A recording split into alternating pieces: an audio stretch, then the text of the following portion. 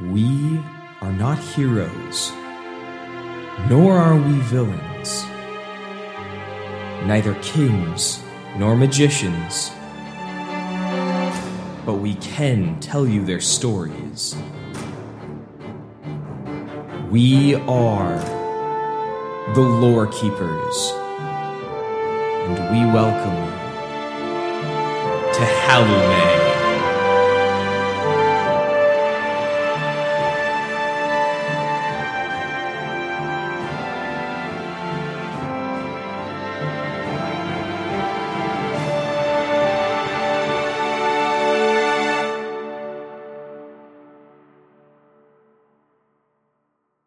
Welcome to Halume. You are listening to Lore Keepers, a lore-building podcast where we talk about eons of history, heroes and villains, and the legends they leave behind. I'm Frank. And I'm Carter. And whether you're interested in stories or looking for inspiration in your own world building, or perhaps you want a piece of our action...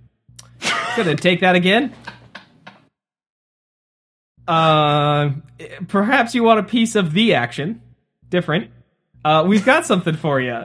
So this week, we're talking about the Veld, which we've brought up many times before. But before we get into that, how are you, Carter? How are you doing? I'm doing great, Frank. How are you? I'm doing pretty good. My life is full of action right now. All that action. Yeah, just getting piece of my action is really. It's great to be me and get all that action. That's great, Frank. I'm so happy for you. Yeah, I just love sharing action with people. Just giving people a piece of my action. Piece of our action, really. I'm back. 'Cause we're in this together. I'm back.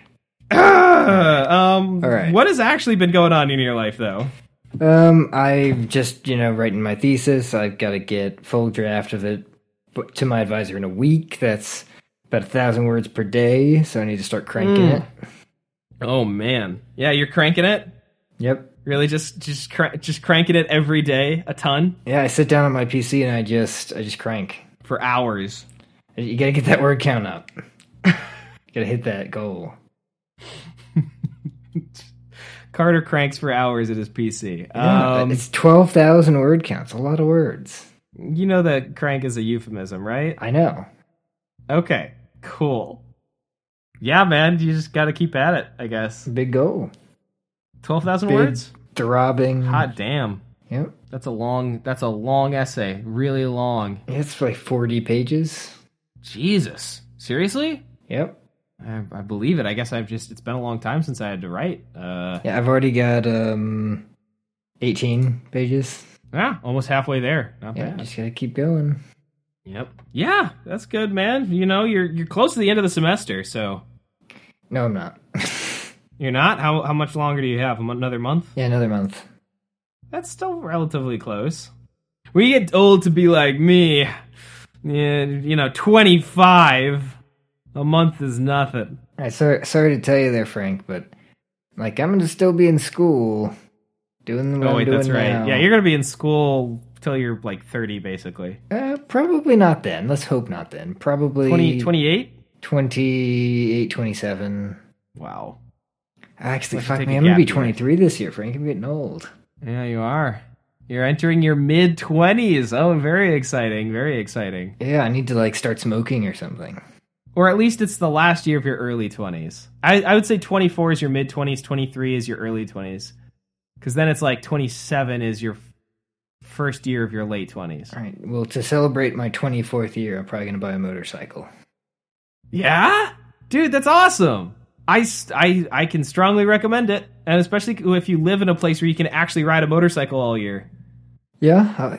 It looked like I'll be in South Carolina, so yeah. But I need to, go to motorcycle school, get the license, see how I feel about it, and then decide to risk my life, daily. It's as long as you're not stupid with it, because you knew I rode a motorcycle, right? Yeah, I remember you telling me you were complaining about how it's great that you have a motorcycle, but sometimes you miss, the car thing. Yeah, well, there's huge advantages to having a car. I do look forward to once again owning a motorcycle, but I bricked my last one, because I did not know how to take care of that thing, which is kind of sad, but also I needed a real vehicle anyways. No, as long as you're safe, like I never went out of the house without the one piece of armor that I didn't wear was the pants. I wore the leather coat with the with the plating. I had a helmet, I had gloves, I even had a pair of shoes that had like Kevlar pucks in the sides and kept your foot they basically like made your ankle immobile in a way that, but they were still street shoes. They were very, very cool. Thick soles designed for being able to like take a lot of skid. Very flat. You should send me that stuff. I know, it's fucking, dude, it's all leather too. Like, send me the fucking links. You look amazing in it. Like I'm gonna go like sporty Japanese. Like, like a crotch rocket? Hell yeah, dude. Yeah, make it real sleek, and I want to pull off the look of like the real streamlined that thing. Yeah, there's like inclined and reclined seating positions. I did the classic like isometric where you're like sitting straight up. That's it's a very like 80s sort of like flat back approach to a bike. Oh, dude, there's nothing like the feeling of riding a motorcycle. Cars, it's just not the same thing. Like when you're on a motorcycle, it doesn't feel like you're driving a vehicle. It feels like you are the vehicle. Yeah, because you are the one who's traveling at 80 miles an hour. You've got your ass on a motor. Yeah, I mean, yeah, it's literally like, so like the thing is as long as you're not stupid, you pay attention to yourself more than anything else, like what your current state is, and never, like, if you're sleepy or anything, you never get on a bike then. Yeah. Always check all of your systems and stuff before you get out on the road. Like, you'll take care of yourself and you'll be okay. You might if you get into a crash, it could be bad, but at the very least, you'll only break bones. You'll never, like, break your neck. Yeah. And that's why you wear the armor. That's why, yeah, it just became unbelievable to me after, like, because I went through one experience of, like, laying down my bike, and I, like, got launched off of it at about 25 or 30 miles an hour, saved by landing on a median. Mm-hmm. And I only ended up rolling laterally, like, across my body, you know, like, stop, drop, and roll kind of rolling. But I was traveling so fast that after my first rotation, I was launched up into the air like a good 4 or 5 feet and then landed back down again. It was, it's fucking crazy. Anyways, I survived that because of all the armor, and then also because, I mean, I just got lucky and I ended up moving laterally instead of like forwards, which probably would have broken bones. Ended up walking away without a sprain. I worked the whole day that day. I shouldn't have. I had like pretty bad bruising, I imagine. Well, and I also had post-traumatic stress. Like, I literally got to my desk at work, and then, like, my brain just, like, shut down, and I couldn't think about anything else. It was pretty harrowing. Anyways, point is, every day after that, like, just saying, like, seeing other people riding bikes without helmets or without jackets or without, like, even shoes or gloves, like... It's mad. It just seemed like... lack of exposure is maybe what I would say, is like you only do something like that dangerous because you don't realize how quickly it can go bad. Yeah. Also, fucking, you're missing out on an opportunity to look cool as hell. Yeah, a part of it's not just you look fucking so rad and you're all in the getup. Yeah, man, riding a motorcycle is sexy. And the helmet, like people go without the helmet. Like, the helmet's the sexiest fucking part. Yeah, the helmets are like, dude, I had a helmet that had like you could lower and raise the visor. Yep. It had a built-in like sun visor that you could drop down, and it was like you could like lift up the entire thing. Basically, there's a front hinge where like you could expose the whole face. I never really rode with that around, but it was good for like if I needed to like pop it up at a stop and scratch my face or whatever. Yeah, exactly. Yeah. Anyways, motorcycles are #cool. Yep. So how you doing, Frank? I'm doing great. We should probably start the episode now. I think we used up all our time talking about motorcycles, which not a problem for me. I'm okay with that. Well, luckily we are today talking about Hallumian motorcycles, so we're on brand. Is that so? The Velt is Hallumian motorcycles, huh? Yeah. When you think about it, really, all halflings are just motorcycle enthusiasts. If you really think about it, now I know this sounds crazy, but think about it this way. You know, your car is kind of like a human, or maybe an elf that's twice the size, twice as much stuff going on, but, really kind of unnecessary if you're trying to get where you're going, you know where you're going, you know? And like, so you couldn't have. Halflings, yeah, they're smaller, sleek, sexy. Okay. Not really. Okay. I never really had a thing for the whole Hobbit thing. I can appreciate it. It's a little weird to me. Yep. Yeah, halflings are the Hallumian motorcycle. So, Frank, would you like So thanks for listening. To start us off on what I think the Velt is and what's going on there? Yeah. Quick preface here. So, in past episodes, we've talked about the Velt. I'm just going to lay down like a couple of minutes of history here, and then we'll jump into it. The Ash Curse happens. For those of you who are new to the show, welcome. The Ash Curse, when we refer to it, it is simply the cataclysm that broke the world. It's you can think of it as an event like the meteor that knocked out all the dinosaurs and killed them all off and let mammals rise. You can also think of it as like the fall from Eden. It's kind of a mix of the two events. Changes life forever. Everybody suffers. And of the groups of beings that exist at the time, there are three. There are three species that you could call races in typical fantasy fashion. There's the humans, there's the Fae, who become the elves, the ones that survive down on the Materium, which is the material world. And there are the Dosumai. The Dosumai are the progenitors for gnomes, dwarves, and halflings. We've kind of talked about the two other groups in the past. We had a really pretty cool episode about the dwarves, episode 38, Soul Sheltered by Iron. You can go check that one out. We talk about where they get their metallic skin from. Carter has some really cool things to say about that one in that episode. We also talk about the gnomes quite a bit through history, so we're just going to kind of leave that limited. But if you're curious, you can check the podcast description. We'll have a few references there for what episodes to go back and listen to. As for the halflings, Carter and I kind of realized recently we'd never really put much thought to the halflings. I mean, I think I've never been... Did you mention the elves? Did you mention... Yeah. The Fae, which became the elves, yeah. And then we have the whole, aeons of history of the elves. Oh, shit, yeah, you're right. Okay, yes. Also, there's also episodes that are really good about the elves. I believe one of them is... Well, the elves play a pretty major part in episode 32, Tempest Refuge. I think they also... Was it Troubling Eyes? Were they also in Troubling Eyes? I don't know your titles, man. Episode 26 is also... Yeah, because that deals with elven naming conventions, and so that was a pretty significant one. So yeah, there's actually a lot of really good episodes on the elves, too. I just always forget that because Carter is our in-house elven expert. Yep. But neither of us are really pay that much attention to the halflings. I did create some lore for like where they came from and stuff, but it's very much a skeletal framework. So we're looking to kind of build on that today. So here's basically what happens. The Ash Curse happens. The oceans dry up. It's all very bad. Everything exists under a baking, unyielding sun. It's painful. Life sucks.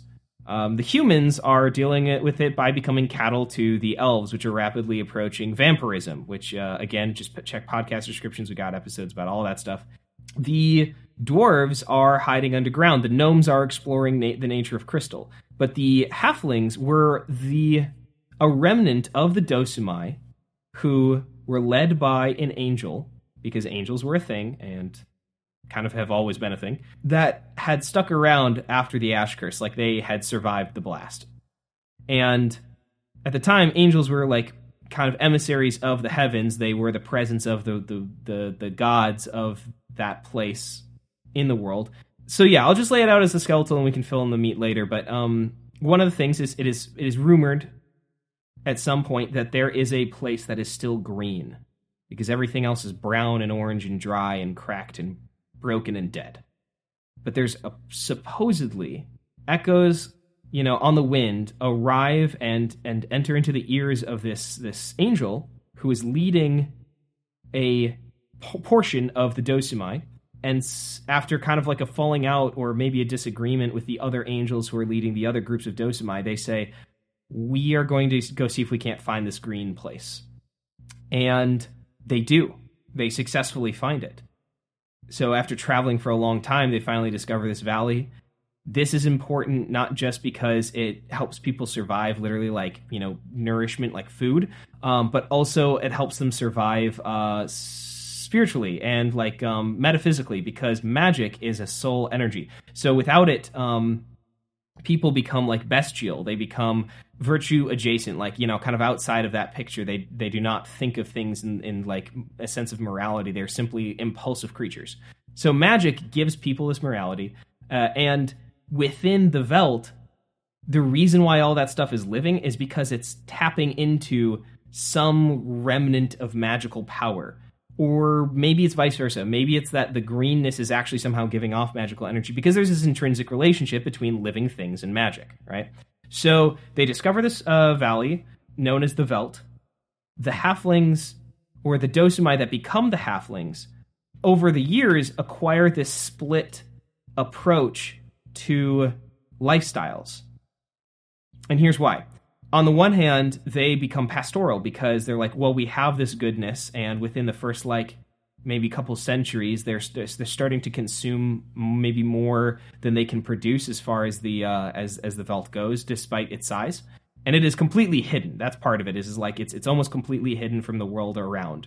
And so they're like, well, we have to protect this. This might be the last source of magic on the Earth, or on Sidar, but they also need to provide for themselves. So they become pastoral. They become kind of, if you think, your typical hobbits, and simultaneously become hyper aggressive, hyper or maybe defensive, but like defensive in the sense that, like, if you get even 10 miles within the valleys that eventually lead to the Veld, you will be killed on sight. It's like a death valley where nobody ever leaves if they enter, because and nobody knows why. They just know that, like, nigh on feral halflings are in there, and they're killing anybody who gets, they just maybe treat it as territorial. And at the time, everybody else is almost that same way, so, like, they just assume it's kind of same all over. Yeah. But the halflings become hyper protective and very pastoral simultaneously, which then kind of changes their nature for the rest of time. Now, eventually, Avum Tertius happens. So Avum just means kind of like a period of time. Magic returns in full force. And the Veld, I think, maybe just kind of gets eaten up by the world around it. Or not, it just becomes less, it no longer becomes distinct, because what was once virulent for them was just somehow special enough that it preserved life as it was. I don't think it's kind of like a lost Garden of Eden, you could say. But yeah, that's kind of like the loose overarching stuff for how the halflings came to be, what the Veld was. It's a good skeletal framework, but I feel like we can definitely build on it. Yeah, so do you remember our talks about the origin of the Veld and how it came about? Remind me. I don't remember. We talked about this in, I think, already in a podcast. I believe it was in the episode we did on Gaia. Wow, that's back in the day. Man, that's a poll. That's from a year ago. I think that's I believe Gaia was the episode 11? No, is episode 11 to... No, okay, we talked about Gaia in episode 11. Episode 11 is actually about Najani, which is the sky, basically the god of the sky. But yes, Gaia we do talk about in that episode. Yeah, but basically I think Gaia's, like, body becomes Veld. Okay, that's right. There's like Gaia sacrifices themselves and becomes, basically like creates a provision when the Ash Curse happens. Okay, all right. So that would then, there's that's actually kind of cool. So then the ground itself has like sort of this sustaining life force of a nascent god. Yes. Or a dead one. Yeah, but. In any case, another thing I want to answer, and I have some ideas on this, that also include Gaia, is that you say that, there are these rumors that someplace was green. How did these rumors come about? Yeah. Why did the halflings listen to them? Mm-hmm. And how did they find their way there? Well, I think that the Dosumai at the time who became the halflings, yes, I don't know if they were listening to the echoes as much as it was the angel that was listening to the echoes, and they were listening to the angel. But this is a really good question. And also, like, maybe it wasn't that. Maybe the halflings, the Dosumai, are actually the ones who heard the echoes and left the angel or something. Maybe they were the ones who said... Because I know I'm a little rusty on this, but we did talk about this in episode 38 somewhat, that there was, like, detractors or people who were not going with the plan as the angel set up Talking about dwarves. the separation between the Dosumai of the gnomes, the dwarves. And Yeah, because halflings. I know that we talked about a disagreement between at least two of the either angels or two of the groupings of angels, that basically some said no, we have to do it this way, and others said no, we have to do it this way, and that caused the division. I don't remember what the proper word is for that, but like the division that became the way that the gnomes approached magic versus the way that the dwarves approached magic. Yes, that is how it happened. And I think we didn't really throw the halflings in, but I think if we did, they were with the gnomes. They had yet to separate. So do you think it was like the first split was like dwarves and gnomes, and then the second split was gnomes and halflings? Yes, and I think that gnomes and halflings are closer related than you're right, those two and dwarves either, because dwarves are the only ones that are medium, right? They're the only ones that are actually the size of a person, though a bit shorter. Yeah, no, I would agree with that. I think dwarves became that through the stuff that was enacted on them. And I don't want to spoil too much because I think you should just check out episode 38 because it's a really good episode.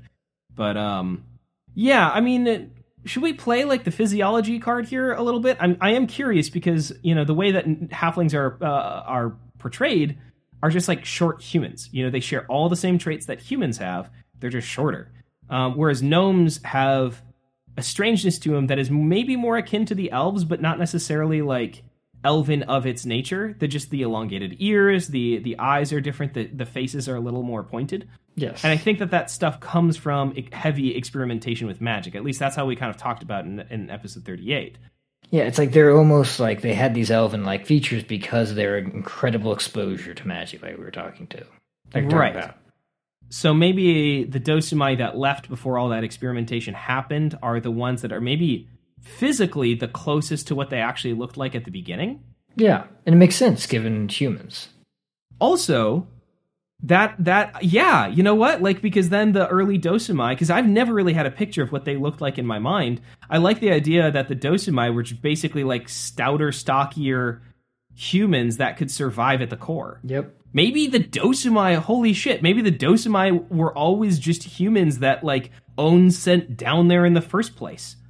Like maybe they just grew to be the Dosumai over time because their environment would be more accommodating to them if they like morphed their features to be that way. Maybe. That sounds cool. I mean, I'm not gonna necessarily say that, but I do think it's interesting because I never really had an origin point for the Dosumai. I just treated them as like appointed caretakers of the world's center. Yes. Anyways, okay, so we've got the halflings. They separate off from the gnomes before the gnomes get freaky with magic. And I do like the idea of almost like, maybe that's where some of the ideas of like halfling pride and pastoral nature come from, is like they see themselves as sort of an unbroken line. Like they see themselves as being able to trace their roots all the way back to the original Dosumai. Family's really important to halflings. The idea of community is very important. And these are sort of the same values that you could see, a pseudo-enlightenment society picking up as saying like, oh, we're holding to what the great people used to be. Like, this is the way that society has always meant to be. We're a pure manifestation of that, so of course we should reflect our culture the same way that our physiology reflects that nature. Yes. As to how the gnomes and the halflings diverged. Yeah. I think Gaia called out to those who were the most... God, what's the word? The most stewardess, if you will. Oh, yeah. Dude, there's probably... Of the angels that survived, it probably wasn't just like 3. There's probably maybe... We could say as many as like a dozen or maybe 2 dozen that didn't stick around for long. But I can totally imagine a couple of them being from like house caretaker or house something provisional, because fucking they're supposed to be there at the center of the world to take care of the world. Yes.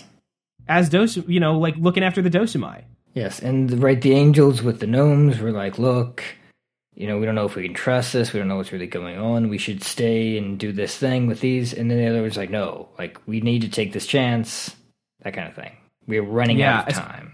Especially because some of those, some of that group that would become the gnomes and the angels that, watched over them were like, we don't hear the voices. Like, we don't know what you're talking about. Exactly. And what if this is a trick? What if this is something like we don't know anything about the way the world is now?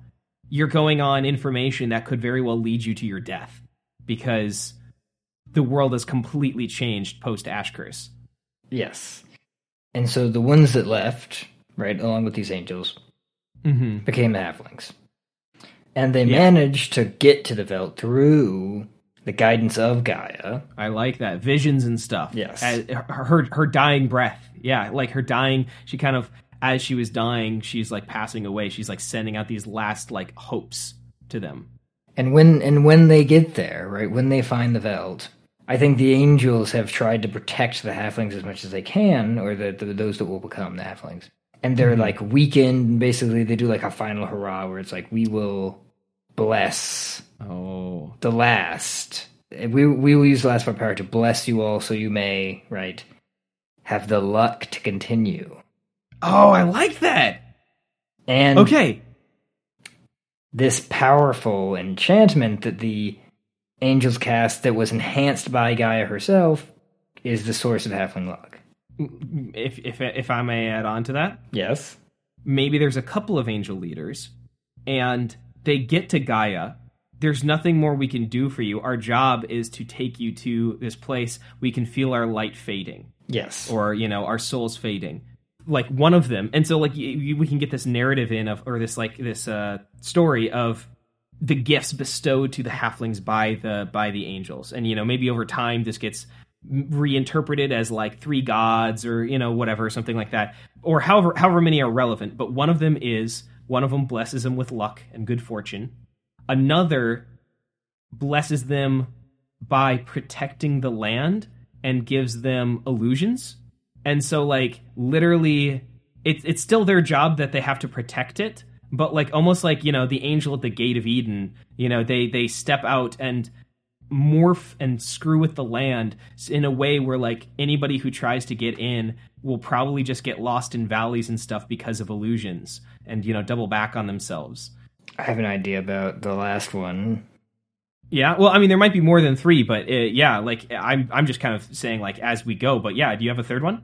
I think let's do 3, unless you have a really good idea. Number. And I think the last one is basically like the wisest of the angels comes and says, "Now you have luck, right? Mm-hmm. So all things will go your way, and now you have protection, so none may waylay you." And this land will forever be yours. But now I give you the bravery to always do what is right. Oh, yes. This is so good. Oh, the illusions, the luck, and the bravery are all very, like, halfling things, They're all very much about, like, you've got the halflings that kind of, like, hide and play tricks. And, they're not traditional. You've got the ones who are always destined to leave the home and do the Frodo thing, and you've got the ones who, are just, they always win a game of cards, or the dice just happen to roll their way. That's very good. I like that. That's the 3 gifts. Yeah, the 3 angelic gifts. Bravery, luck, and tricks. Yes. That's a really good origin story. Okay, I wanted to add on to something about Gaia, though, because I really like this idea, because I was like, well, when is this happening? How is this working? So we know that the Dosumai, at the time of the Ash Curse, first of all, the Ash Curse was an event, but it was also a period of time. So we've talked about this before, but the space between one Avum and another is almost, I don't think there's a single situation where it's like an event that happened. We have the year of, Jesus's birth or Common Era has, become that, as like the point at which BC becomes CE or AD. In the same in Helome, though, it's like never that situation. There's always a transitory period. So the Ash Curse was, I believe, a little over 100 years, and it was basically the time that the ash blocked out the sun. Like there was just darkness over the land. So Gaia didn't die immediately. It was a slow death that was over, like, the loss of vegetation, the loss of animals. I mean, it was a pretty big hit at first, obviously, from the explosive nature and the volcanoes and all of that. But, like, as the life force kind of bled out and less soul energy was around to kind of transfer from creature to creature as things lived and died, their energies weakened. And at the same time, the Dosumai had been traveling towards the surface to see what was going on. And so sometime in there, as some of them are trying to figure out what to do with the dwarves and stuff like that, that's when they hear the first echoes. So I don't know if this screws with our timeline at all, but like maybe the Dosumai are actually, or the halflings are the first Dosumai to leave. Because I don't know, I mean, I don't know if it actually matters, but I can't remember whether like the dwarves kind of came about at some early to midpoint in Avum Secunda, or whether it was like a very early event. And I don't think it's super important. Yeah. Whatever the case is, I like the idea that these like dying breaths of Gaia is them sending out their consciousness as dreams to the beings that had been its caretaker at its heart for the longest time, and are like, tend to me, I am dying, and you know, you are the chosen ones who must like keep this world alive. Yes. So yeah, I like the idea of that happening like as they're dying. Is Gaia feminine? I don't think that they are. I think that both Najani and Gaia are androgynous. I'll check. Gaia is androgynous, I believe. Najani is actually masculine. So yeah. Signum is feminine. That's why. That's what it is. I mean, that's a pretty solid base. Where do you want to go from there? Okay, so whenever I picture halflings, I always picture them as, like we were saying, very insular culturally, and right, they have their own language. They don't really teach it to others too much, and they're super like oral traditionalists. They don't write stuff down. They have huge family trees to the point where one of the mechas is actually basically just a giant halfling family. Yeah, and we can actually touch on that later because I think that it has connections to here. And I really like this idea that, you know, it has its roots in Tolkien, where it's like halflings love talking about their family history. Yeah, and it's, you know, they all call each other basically like cousin because they basically are. Yeah, I mean, families of like hundreds of individuals that all live in the same giant. I don't even know what you call that. Like basically a resort. Yeah, it's basically it's like a village. Tolkien. It's Brandy Hall. Just this giant fucking hill that's just completely hollowed out with a bunch of rooms. Hundreds of rooms, yeah. Which is kind of a cool picture. Like, I wish... It is. We should do something with that. I love the idea of, like, a family of hundreds of people living in the same fucking super mansion that's, like, 9 or 10... Anyways, yeah. So here's a question for you. Is the Velt still around? Well, I'll say definitively that the place that the Velt occupied is still around. Is the Velt still around? I don't know. Maybe not. I'm gonna lean towards no. Yeah. But I think that the place where it was, right, that's absolutely chock full of halflings. It's definitely gonna be like some sort of sacred ground for them or something, whether they know it or not. I will tell you right now, it is not where the Mecca is located. The Mecca that has to do with the halflings is actually in a different location. I kind of suspect that the halflings who currently live in what was the Velt, they might not even be aware of the fact that it was the Velt. Yeah, but it could be this like holdover where it's like, yeah, a lot of halflings like moved out and went all over the place. These halflings that stayed are like, yeah, we don't even like talk to non-halflings. Like when they show up, they're just like greeted with like, who are you? What are you doing here? You shouldn't be here. Completely shutting them out. Yeah, exactly.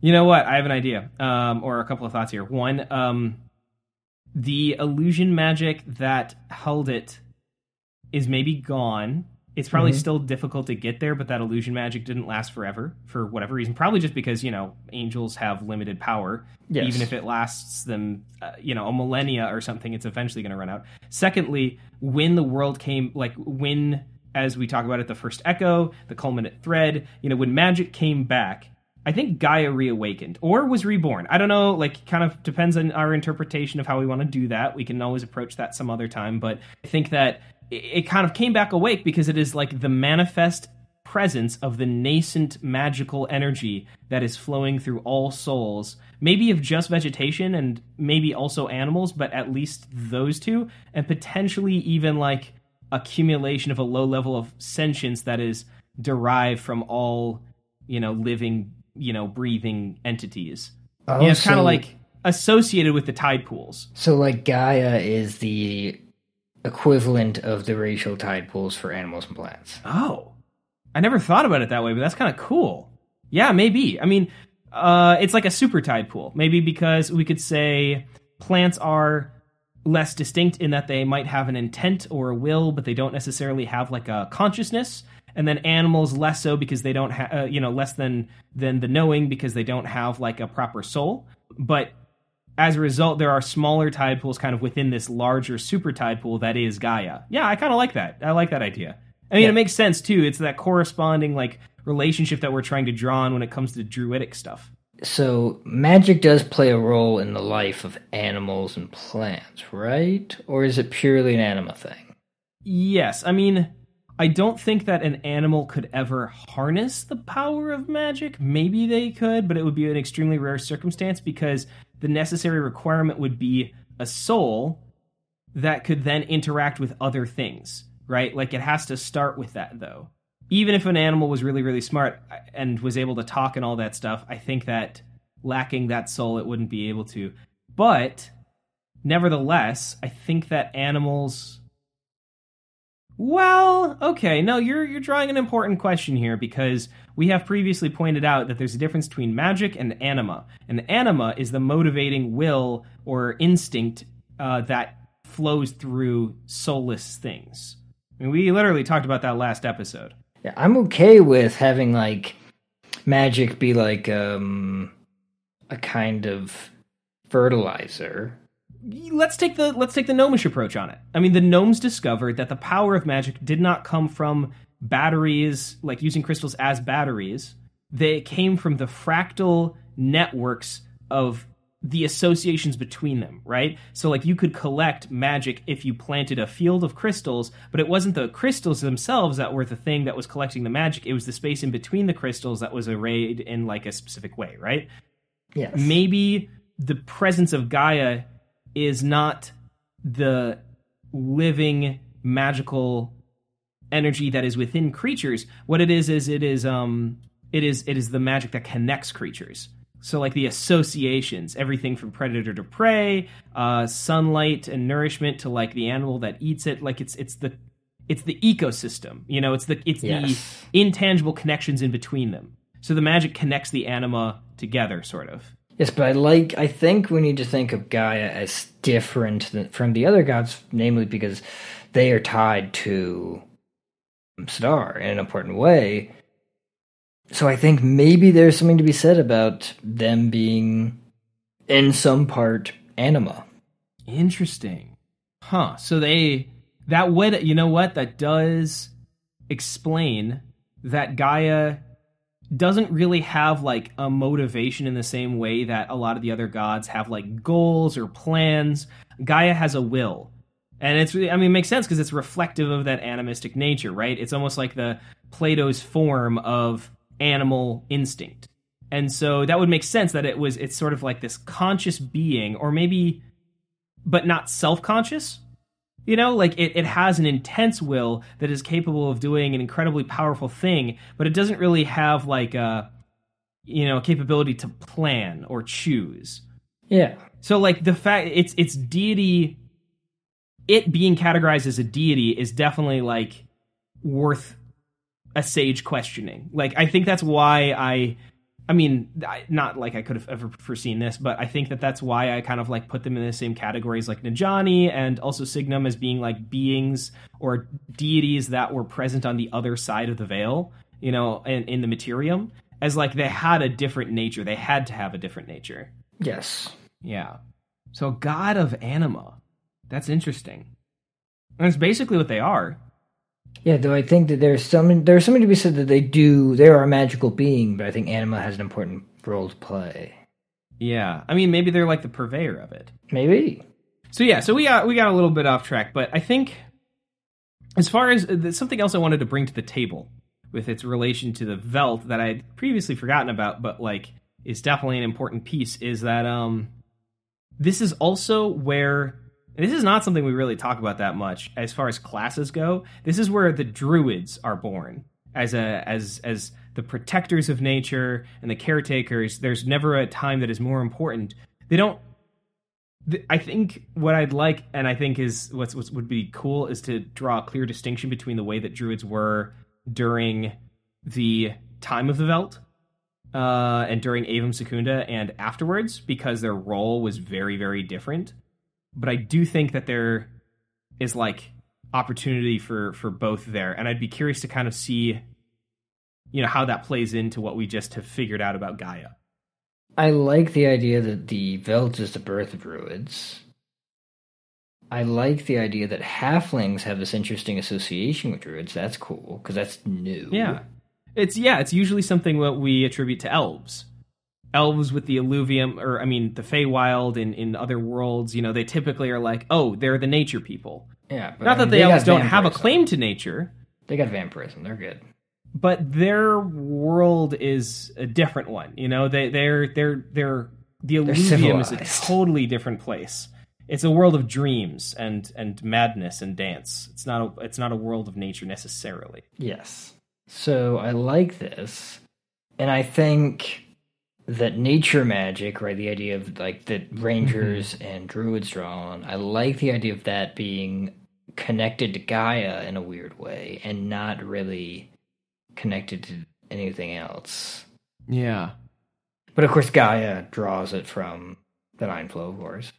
Yeah, and Gaia is the presence of peace. That's their main domain. I think that's their sole domain, actually. Their domains are death and life, but it is worth pointing out, like, that doesn't mean that a person needs to be drawing specifically from peace in order to access Gaia's pool. Yeah, but that is an association. So I think it is cool, though. I like the idea that rangers are actually, this is also maybe where rangers come from. Now, when I was thinking about saying that before, I was like, but there's nothing interesting about rangers. Why bring that up? And then that made me realize, like, I think it would be really cool to do a set of episodes, or add this to kind of its own mill, of doing our own versions of like why these classes would be significant in the world of Hallume. Rangers are never really anything beyond just like fighters with animal companions that sometimes cast magic, or they're Aragorn, or I could tell you a little story about halflings and rangers. You could tell me a long story about halflings and a ranger. Nice. Like, I guess what I'm saying is that it's not that they're not interesting or whatever. I'm just saying there's not like a clear, distinctive character to them. Like, for instance, they're the bounders. Sorcery, the sorcerers of Hallume are glossolales. The wizards are...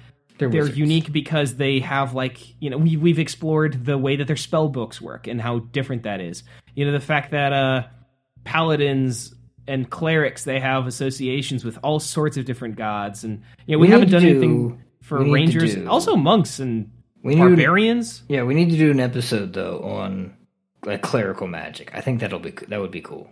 And also how that works, because I've been kind of thinking about that, and it'd be interesting. It'd be worth it to like break that down in Hallumian terms, but I think it'd be worth it for like all these different classes. So we should definitely like take an approach, and it'd be really cool to like walk out of an episode with like a gist of what a path of the, or whatever the subtype of it is that would be unique to Hallume, or at least the first one that's unique to Hallume. Because that'd be really fun content to create. But anyways, as far as it relates to druids and rangers, I think that, you could say the birth of the tradition of rangers, which will one day in a future episode become a storied history that is very important to Hallume, about like kind of protecting the borders of things or whatever. Yeah. It starts with these halflings who are protecting the edges of the Veld. Yes. And like with keen eyes.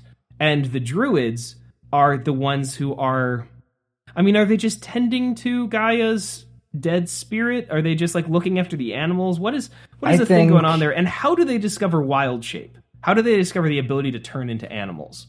I'd be really curious about that stuff. So I think Gaia might guide them through that, but they're definitely mainly caretakers of life. That's their thing, where it's like, where everything else is dead, we must take care of the life we have. I like that. That makes sense to me. And as for the wild shape stuff, that's like, dreams and vision stuff. Come on. druids, when it first begins, druids, they're about the cultivation and tending to the life half of Gaia's domains. Yep. The rangers are all about death. Protect the life by enforcing death. Yep. Now later, this gets more muddied, I think, in even within the Velt community, like long before Avum Tertius shows up. I think this is in the early years, when they realize, well, no, being a druid's actually also a lot about death, too, because death is just as much a part of life as vice versa. And I'd be curious to see if like rangers ever have a heel turn as well. So I think that there are, divisions and things, but I don't know if it'd be different druidic circles as much as it would just be like different teachers, different archdruids who are kind of proselytizing different aspects of Gaia's presence. Yeah, but I think that leads to different circles, right? Circles are formed by these leaders, these archdruids. Yeah, no, I would agree. I think it's interesting, it's worth pointing out, or at least thinking about the fact that we have a rare situation here where, it's rare for a lot of reasons, but one of the things that makes it singular during Avum Secunda is that during this time, as previously mentioned, the angels are the protectors, right? And if the angels aren't around, then everybody's looking to somebody else. This is because the time from before was very hierarchical in that you had somebody above you who is either a more spiritually present being or whatever that was meant to link you vertically. Like everything was a lot more awake vertically than it is after Avum Secunda. The gods are talking to the mortals and vice versa, and they've got all sorts of emissaries up and down the ladder. So afterwards, like they try and continue this, or at least have to react to that idea. Like, what do we do without our guides? The humans look to the elves become vampires and like kind of fuck with the humans.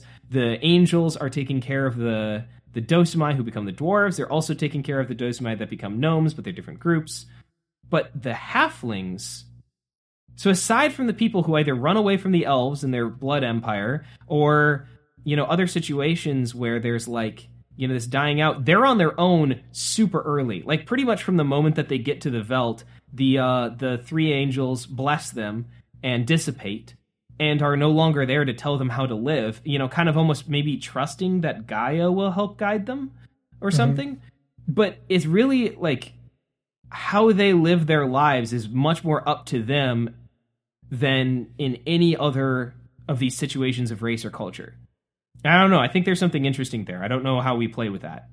It is. And I think there's this, like, it's the idea of the halfling independence, where it's like, look, we're halflings, we're going to do our own stuff. Like, don't worry about us. You do your own thing. Yeah. It's like a communal independence. Exactly. It's we are halflings. We are halflings. Not like, oh, I'm a halfling and I'm going to do my own stuff. It's yes, we are halflings. Yes, that's very good.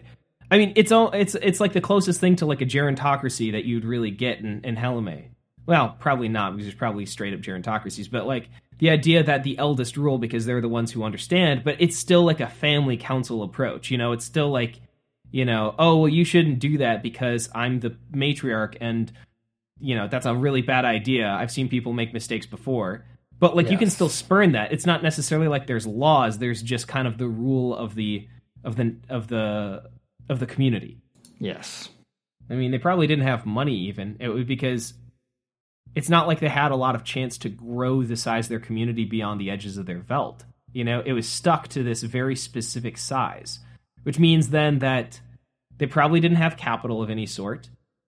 At most, there was bartering, but it was probably just like people having to take care of like and think of the needs of everyone else. You very much have that situation that we talked about forever ago about the god of fates and like the idea of taking your fate from one person, benefiting yourself. You eat chicken for the night. That means somebody else doesn't. Mm-hmm. Okay, yeah. So the druids are doing that. They're probably Gaia is teaching them how to wild shape. Let's jump forward. Okay. Or yeah, you go ahead. You it sounds like I just really like the idea that the teachings of the druids came from Gaia themselves. I think it makes a lot of sense too. Yes. Like if you think about the way that literally like your druidic stuff is supposed to happen is like you learn from your environment, you let nature teach you the way of things. Yes. It's like green magic in Magic the Gathering. Yeah. So, okay, so then let's see. I was going to say, what happens when we jump forward to Avum Tertius? Does anything interesting happen there? I mean, do they just get swallowed up by greenery? Maybe the greenery starts growing out beyond the edges of the veldt? That's when druidism begins to spread, where it's like, okay, like, we now have a greater calling, which is to take care of all life everywhere. And I can't imagine that this wouldn't create some large amount of contention among the community, because there's probably people who feel really divided on that. Because we're talking like 20-some thousand years in the future, or however long Avum Secunda lasts. Like, this is literally tens of thousands of years that by this time, there's no way that like people remember everything perfectly. Even in oral tradition, like the very nature of a halfling tale is that it's kind of like morphed in stuff as it goes, but that's what gives it the life. That's like what makes it a living history. It doesn't mean that it loses its kernel of truth. It's just that it changes its form. So I can't imagine that like people would. I mean, they built up so much tradition by the time that Avum Tertius shows up. The idea that the greenery is spreading out and away from the veldt. Let me ask you: do you think? How come that didn't happen earlier? Like, was it just the like forbidding environment around it? Like, how come the veldt, it never grew past the veldt with all these tenders and caretakers? How come it was only ever maintained? Because I think it was. Like, I don't think it ever grew beyond that point. At least not before Avum Tertius. How come it didn't happen? Is the yeah, question? Like, how come it didn't go beyond the edges of the valley? I think they tried to spread it early on, but I think it's just... Do you know about dirt, my friend? It's a pretty broad question, so I'm just going to assume no, I don't. So dirt... Teach me. So earth dirt is actually incredibly complicated. In dirt is a very rich amount of nutrients, minerals, and bacteria that help support plant life. Okay. Oh yeah, that's right. I remember learning there's like a triangle of like silt, loam, and something else, or something like that. Clay it's like, or something, yeah. Yeah, based on its composition, and that like even 1,000 feet from the same spot, you can have dirt that's very different. Like it changes rapidly based on its environment. Microclimates.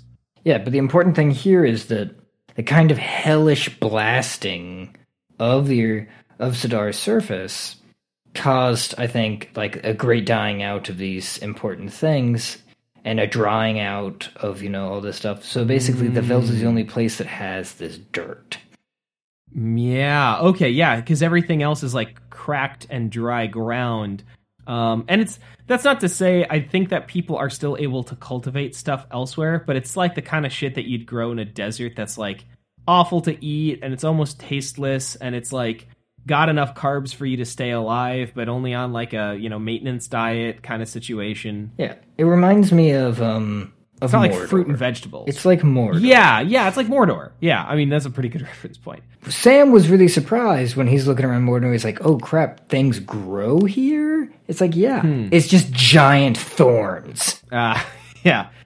Okay, then that makes sense. So like we have a situation where Gaia, in sort of a reverse seed-like way, instead of spreading out from somewhere, it gets closer and closer in as everything is dying out around it. And you can almost maybe personify it as like the ash takes on this malevolent form. Maybe all of these magics, they don't just sit around. Like, obviously, well, I mean, just even to reference Soma Noxus, and to point out the fact that, like, that stuff very much was awake and alive, and, if it's maleficent, or malevolent, not maleficent, if it's malevolent, then it could be literally not just, like salting the earth, basically, like as it goes. Like, yes. Not only is it encroaching and closing around this Gaia space, but it's also like salting the earth as it goes. Maybe Gaia was close to death, not just like close to death, but like maybe they found the veldt before the ash cleared from the sky. Like maybe they like it was if the angels hadn't been in there to step in and like help protect it and sacrifice themselves, and also maybe they created like a special pillar of atmosphere or something around it that went straight up and like got sunlight, then the veldt would have completely disappeared and Gaia would have just been gone for good. Maybe, but just a quick aside. Yeah, for those in the audience who might be thinking like, oh, ash, volcanic ash is great for, soil. It's like, Yeah, well, this is like different. This is different stuff. We're talking about like the thinning of the atmosphere so as to have like super or ultraviolet radiation that just like destroys life. Right. Well, and we're also talking about a situation with volcanic winter. Like, yes, ash is very fertile and stuff, but if the plants don't get sunlight, and that's true for 100 years, then nothing's going to survive. The dinosaurs, I think that stuff only blackened out the sky for what? Like, was it like 10, 20 years or something like that? I don't pretend to know. I think...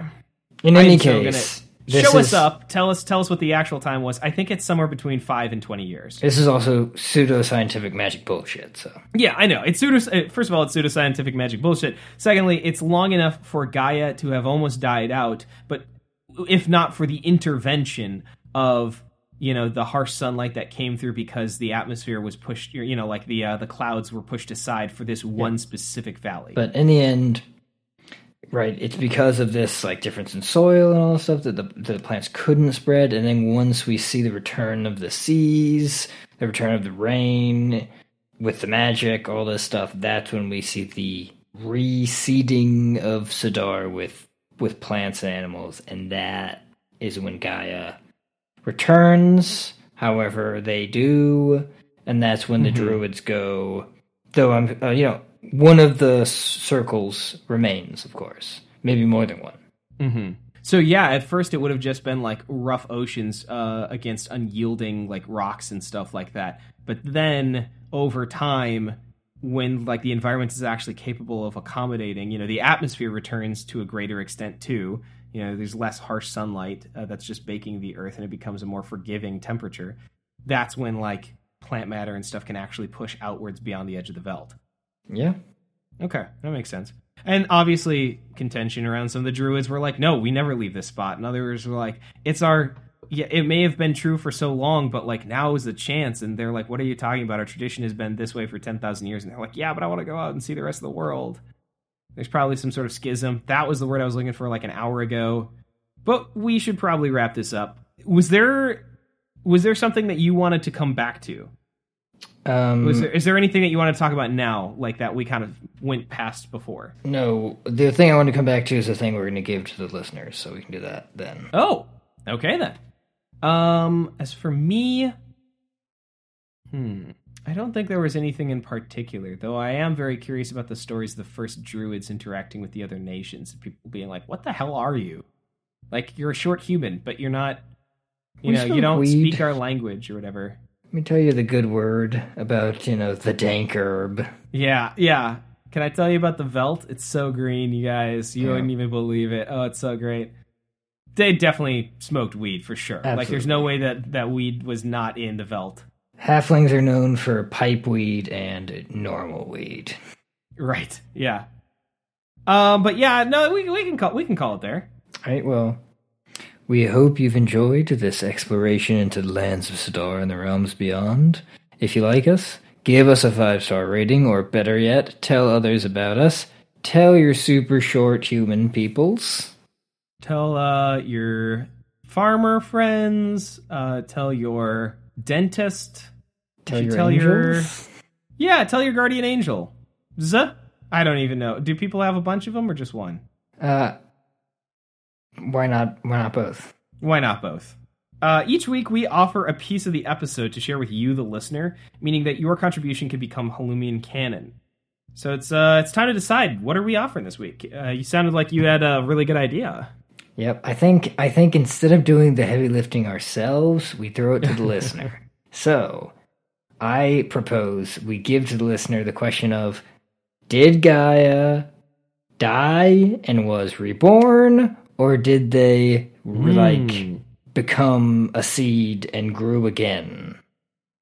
Or, what's the stuff that's going on there? And why is it interesting? Because it's really easy to say one or the other, but, what's the story there? What are the implications of that? Yeah, because you could give an interesting story of, the maybe it's a new god, or goddess, or, non-binary god, a neuter god. Maybe it is, maybe it's not. Androgynous god, yeah. Yes. I'm using the noun term. Yeah, right. I should probably shift those from N to A in the D&D reference. Yes.